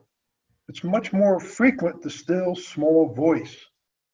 That we just have to be sensitive. We have to, like the four living creatures have to lower their wings to hear the Lord. So sometimes, if we're too busy, we miss him. But if we lower our wings, we can hear his speaking. Amen. Very good. Man. Reggie, you got something? I just like to jump in just join in and add that was very good. The Lord, there's a training going on. There's a learning. Yeah. We sing that song. Now we're learning to turn to our spirit. Now we're learning to take Christ as life. And so this is a wonderful matter in which for us to learn to know the Lord. Yes. And one of the things is, like Brother Ken says, we don't need to be analyzing that much. You don't feel so healthy if you're in that kind of introspective situation. But our life is spontaneous, and there's an automatic and spontaneous aspect to the life that we have it's flowing in us. In 1 John, it refers to the anointing, and the anointing is when you have an ointment, and that ointment is in motion, and the ointment in motion is the anointing. And so the ointment refers to the spirit that is within us. The spirit that is within us, he's all the time. He's not dormant. He's very active, and he's flowing. He's moving. He's operating all the time. And so I like the example of the Apostle Paul in Acts 16, and a way that he experienced the Lord in this experience of knowing how the Lord led him there. So he was just, in Acts 16, he was endeavoring to go in a certain direction. It was while he was going about endeavoring in a certain direction, it says the Spirit of Jesus did not allow him. And you already told us you experienced the no, and that no that's right.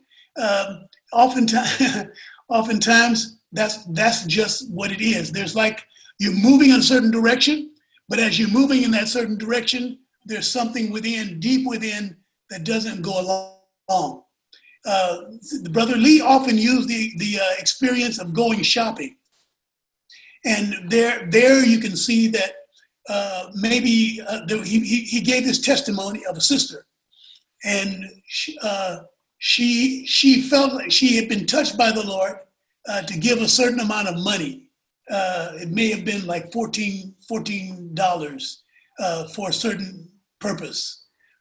But she argued with the Lord and says, no. Then she went to go visit a sister, and she found out that there was something on sale today. And so she and the sister, they went to the department store, and there was this item. She said, it's normally, this much money, but today it's only $15, something like that.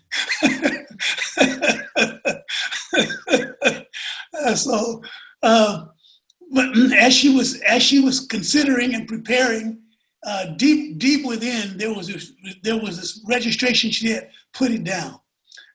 But she says, but it's on sale, and the sale will be over, and I can't get it at this price. So here, there was a reasoning, there was a desire, and then eventually she made the choice, and she got it. And so she bought it. Then when she got home, she just didn't have any rest. She just didn't have any peace. Brother Ken talked about the matter of the peace. So it wasn't that she was, she wasn't struggling and agonizing over analyzing, should I do this or not? She was just going about her life, and she was just doing what she was going to do. Mm. But there wasn't operating. There wasn't moving. There wasn't flowing. It was a different direction than what she wanted. And so she suppressed it. She pushed it down, and she won. But later the Lord said, okay, you won, but now, no peace. So my point is that the life that we have within us, deep within us, which is the Lord himself, as the spirit within us, he's just automatic, spontaneously, and he has a way to impress us. There's like a feeling, there's like a sense. And as Brother Ken shared, we're learning. Many times we think, oh, that's just me. Or many times that there's a little feeling, a little urging, but it's not that strong, and we don't want it anyway, so we push it down. So how do we learn? In that situation, we learn by making a mistake. That sister learned. She had the sense of life. She had the anointing. She had a flowing, but she rejected it. She didn't pay attention to it.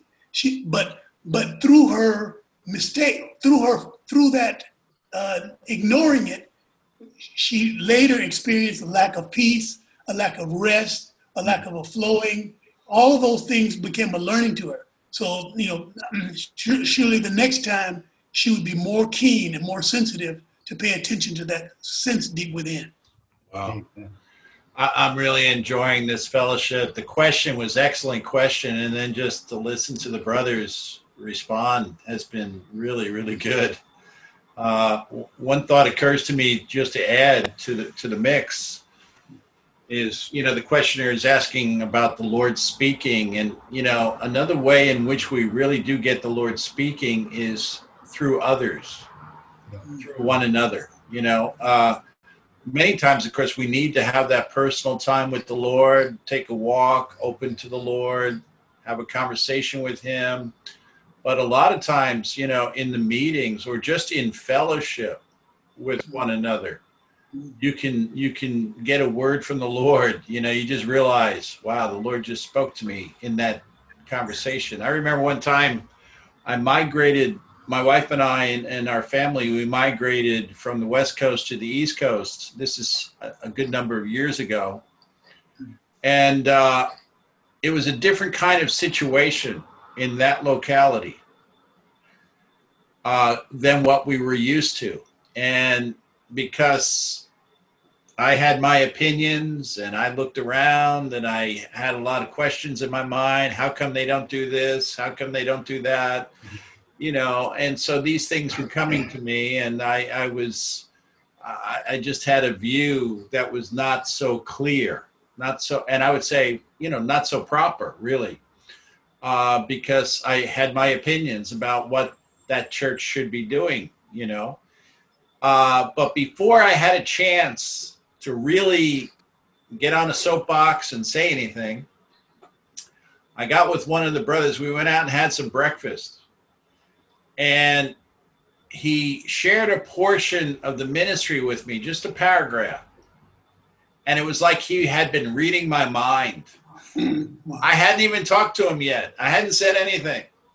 But it was like he had been reading my mind, and he shared something that Brother Lee shared with some saints in an entirely different situation involving migration and going to another locality and going there and having opinions about that new locality, and how the best thing is forget about your opinions. Just learn to fall into the ground. Just learn to blend with the saints and go along with the saints and supply life to the saints. And the more you learn to do this, you will get the blessing, and that place will also get the blessing. But if you go there loaded with your opinions, that is not so helpful. Some kind of ministry along that line. And he just shared all this, and I was just like, I even said to him, brother, I said, you know, I knew the brother fairly well, and I said, brother, have you been reading my mind? I can't believe this is right on target. This is what I needed to hear. And that, just that one little fellowship kind of adjusted my view, my way of thinking. And as a result, I would say the time we spent there was full of blessing. Amen. And so, I mean, I can think of instances even with my kids, you know, and I think we all could testify, you know, that you get some word from saints. They don't have to be co-workers or anything like that. Even the smallest little brother or sister, even your kids in your family, you know, we don't have time, but anyway, I'm just glad that the Lord speaks to us in all kinds of ways. Amen. Amen. Well, brothers, this is the last question. And, okay. Yeah, we're going to jump to another horse in the middle of the stream. So, the question reads in this way, and I'm going to broaden a little bit, but, so, you know, I've been serving for a few years now after graduating from the full-time training. The longer I serve, the further away I feel from the Lord. Every morning, I don't look forward to waking up because I struggle to come to the Lord. I struggle to contact people. I struggle in my service. I feel like I'm stuck here. I know it is hard to serve the Lord in Europe. And this applies whether you are single, whether you are married, whether you have a family, whatever it is, it's not easy.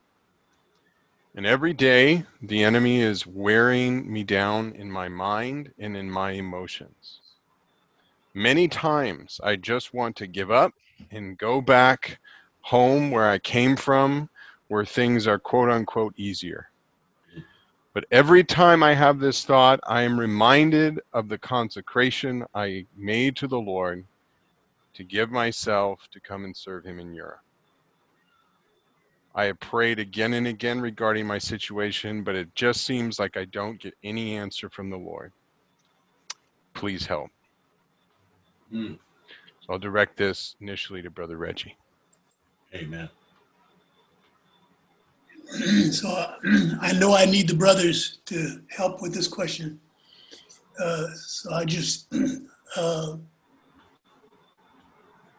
The first thing I wanted to say is that I really appreciate the question, and what is in my heart is, we all at times go through struggles and go through difficulties. We may go through dry times. We may go through times when we're being pressed. There may be various things that test us and tempt us. But the thing that's on my heart is that is that no one would be in this kind of situation and not have a channel of supply to shepherd them through. Amen. And so the thing that I do not want to see is that anyone would remain in that kind of situation, never opening to those who can provide the supply, the support, and the care, the shepherding, to help bring them out of that kind of situation. And over a long period of time, the result is not so positive. And so, for this kind of question, I hope that anyone that is in that kind of situation would please not just stay to yourself and remain in a kind of miserable situation. It's not a shame to be in that condition or situation. What I'm saying is that to be in a situation like that and not open to the body, but open to some members who can supply you, that's what hurts us. So I want to just speak about something that I think is normal, and that is it's normal for us to enjoy the Lord. Amen. That's something that's our right. It says, "Blessed are those who wash their robes, Amen. that they may have right to the tree of Right. life." Amen. The tree of life is something that we have as a right, and that we should be those who normally are in the enjoyment of the Lord. Now, that the enjoyment of the Lord is something that's different than situations and circumstances. So the environment, our environment is not always something that will make us happy. Our environment is not always something that we have full control over. But the first thing I want to say is that the normal experience is that we should be able to have a flow of life. We should be able to have a normal contact with the Lord where we are receiving some supply from Him and from the Word. And in the body, that we're also receiving and able to render some supply to the body. Mm-hmm. To me, that's normal. And if when that is not the case, then there's the need of shepherding. There's the need of care in the body. And I don't say that it doesn't happen, that I know that the enemy, the evil one, Satan, he is always trying to bring in chaos, and right. the satanic chaos. Many times it's that's why the Lord said, "Lead us not into temptation, and deliver us from the evil one." If the evil one had his way, he would damage us all to the extent that we would not have a way to exist and to function.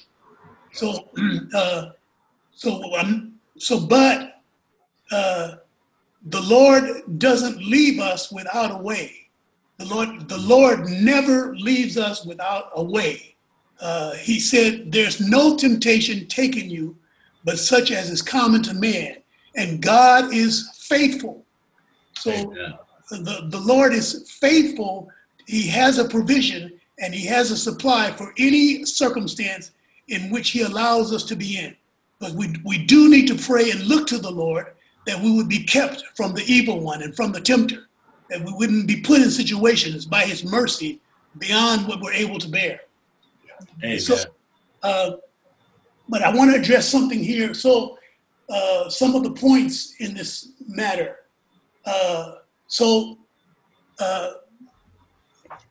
Our where we are,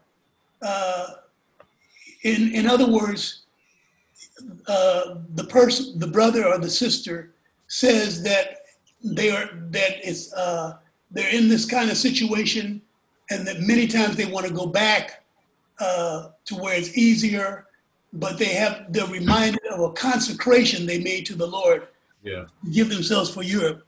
So what I want to say is that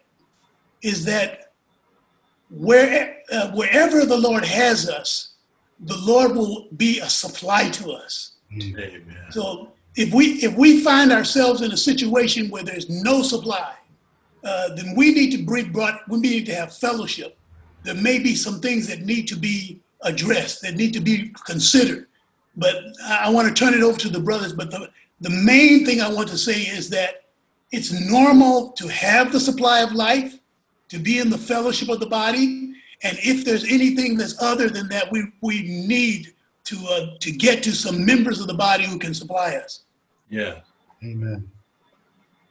Amen. Amen. And we very much need to supply the members of the body. Amen. If we get off on our own, that's oftentimes when we have difficulty.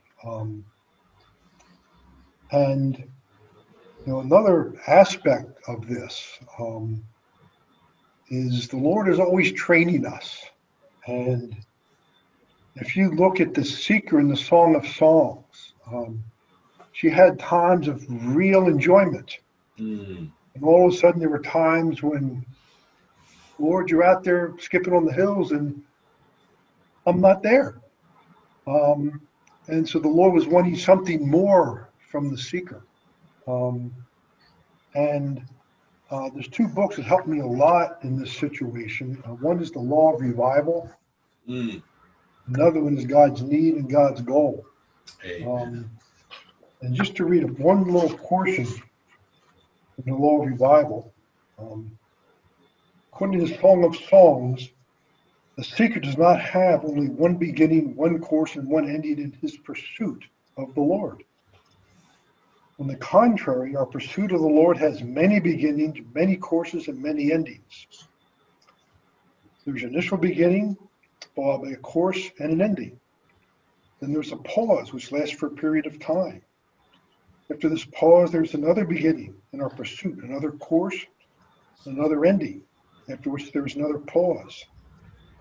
This book has at least 6 beginnings with 6 courses and 6 endings. Each section with its beginning, course, and ending is a song. This book has 6 songs, and each song has a beginning, a course, and an ending. And Brother Lee, as he goes through this book, the idea of the law of revival is that we go through these stages, and it's a law that we should be revived. Yeah. But when we have the seeker reached the plateau. You look at our own. If you look at your experience, we reach a plateau. We're so happy. I've reached it. Thank the Lord. I'm going to stay here forever. Like Peter, let's build 3 tabernacles.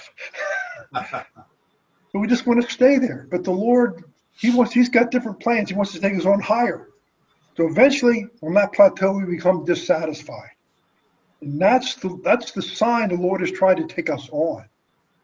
So we need to interpret that sign properly, not with discouragement and say, oh, I've got a problem, what's wrong with me? Rather, we need to realize this is a sign the Lord wants to take us deeper. Yes. We had no sense that we're short that would be sad. That would be sad. Right. But we have a sense there's a shortage. So that's the Lord saying, you need more of me in this situation. And in this book, he points out we don't have a straight path. No, our path, we'd like to think our path is straight from the beginning to the end. We just start and we just never have a problem.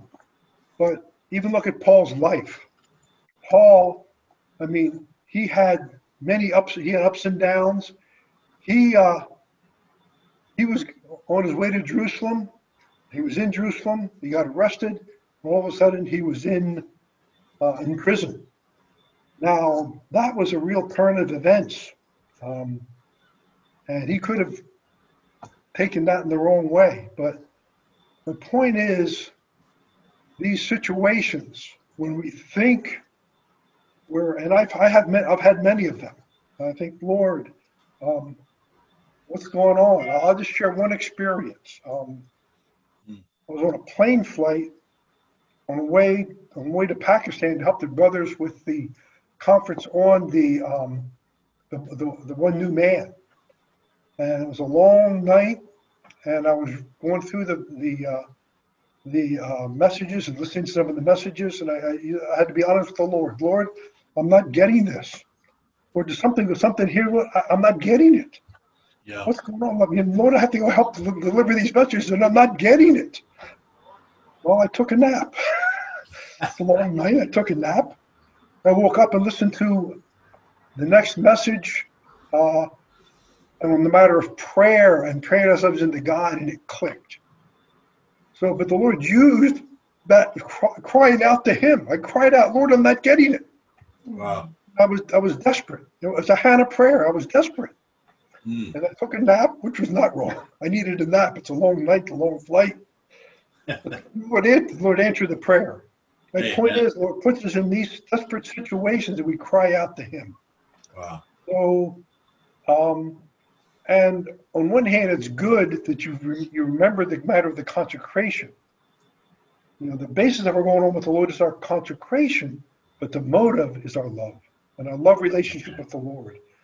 We can't go on, we can't serve Him forever without having that love relationship. Amen.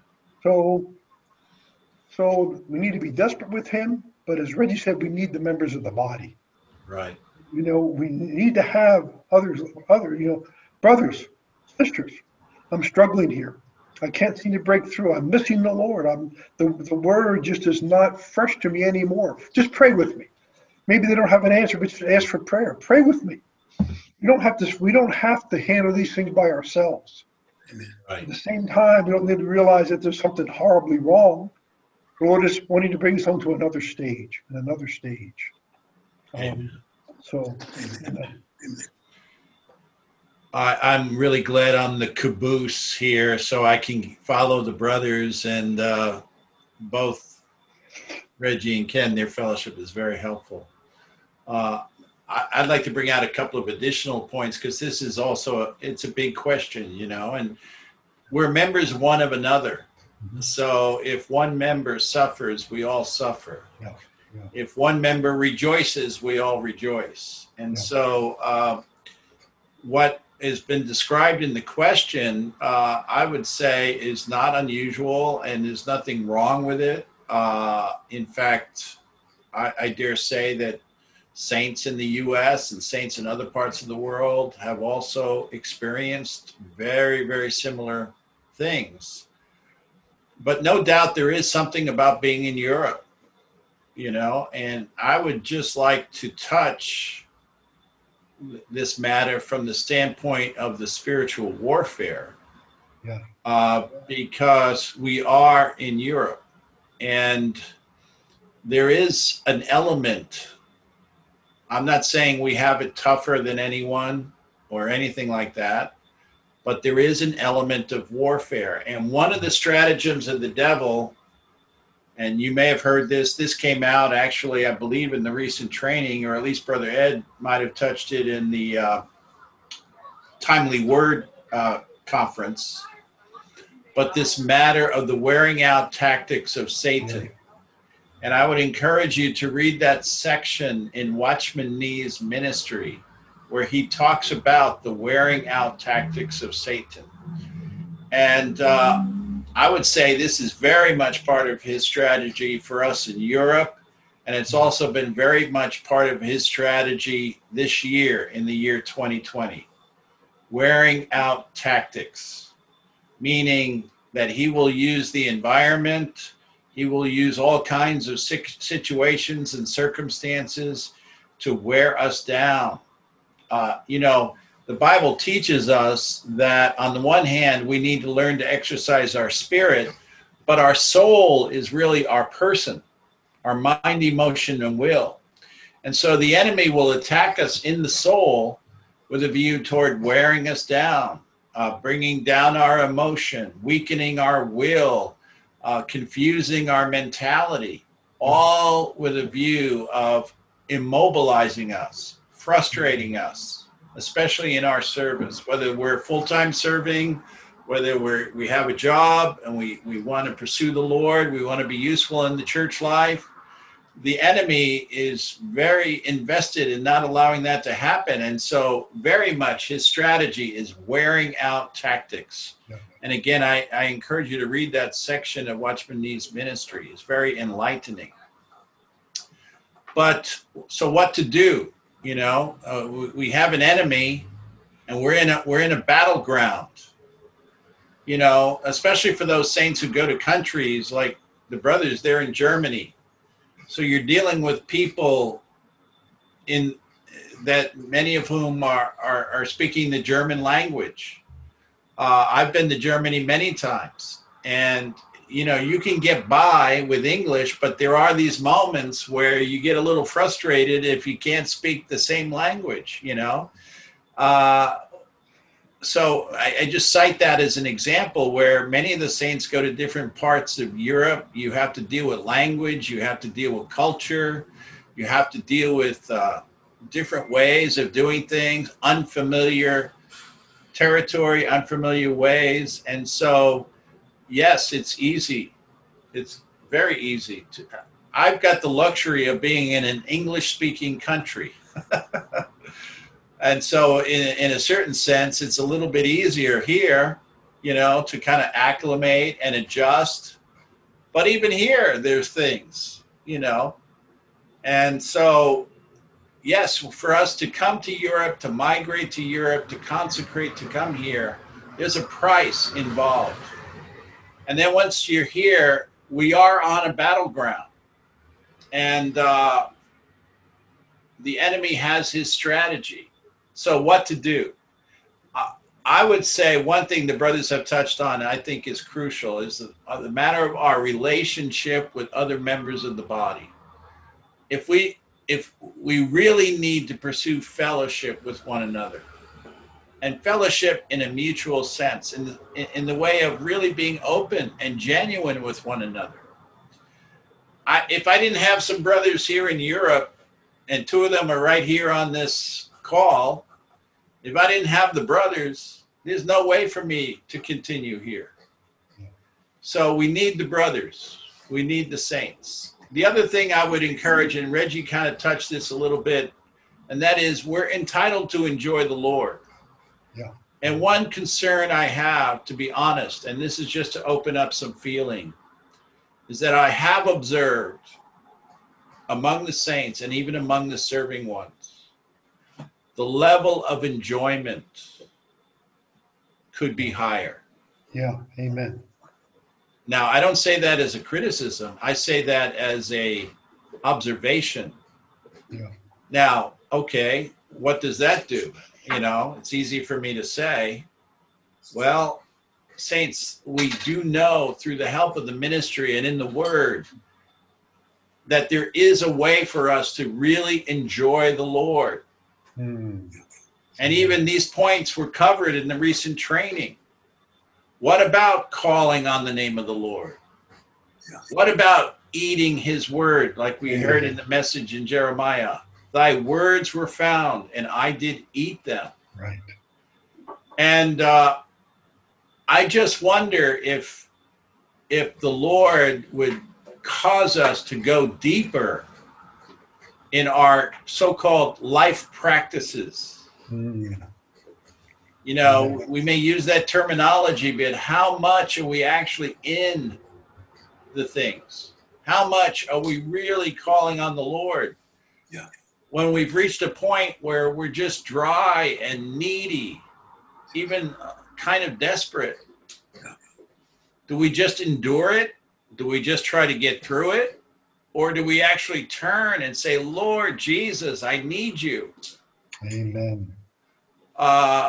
And so I feel, saints, honestly, that one thing, I'm not sure that we have sufficiently availed ourselves of the Lord's provision for us to enter into the reality of the new covenant Amen. by standing against ourselves, Right. standing against our own disposition, Amen. exercising our spirit to contact and enjoy the Lord.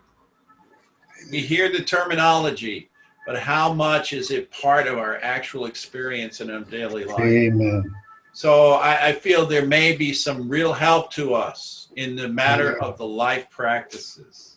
Amen. And I'm not saying this just to teach or admonish, but I honestly feel that, you know, it's like you're drowning out in the middle of the lake.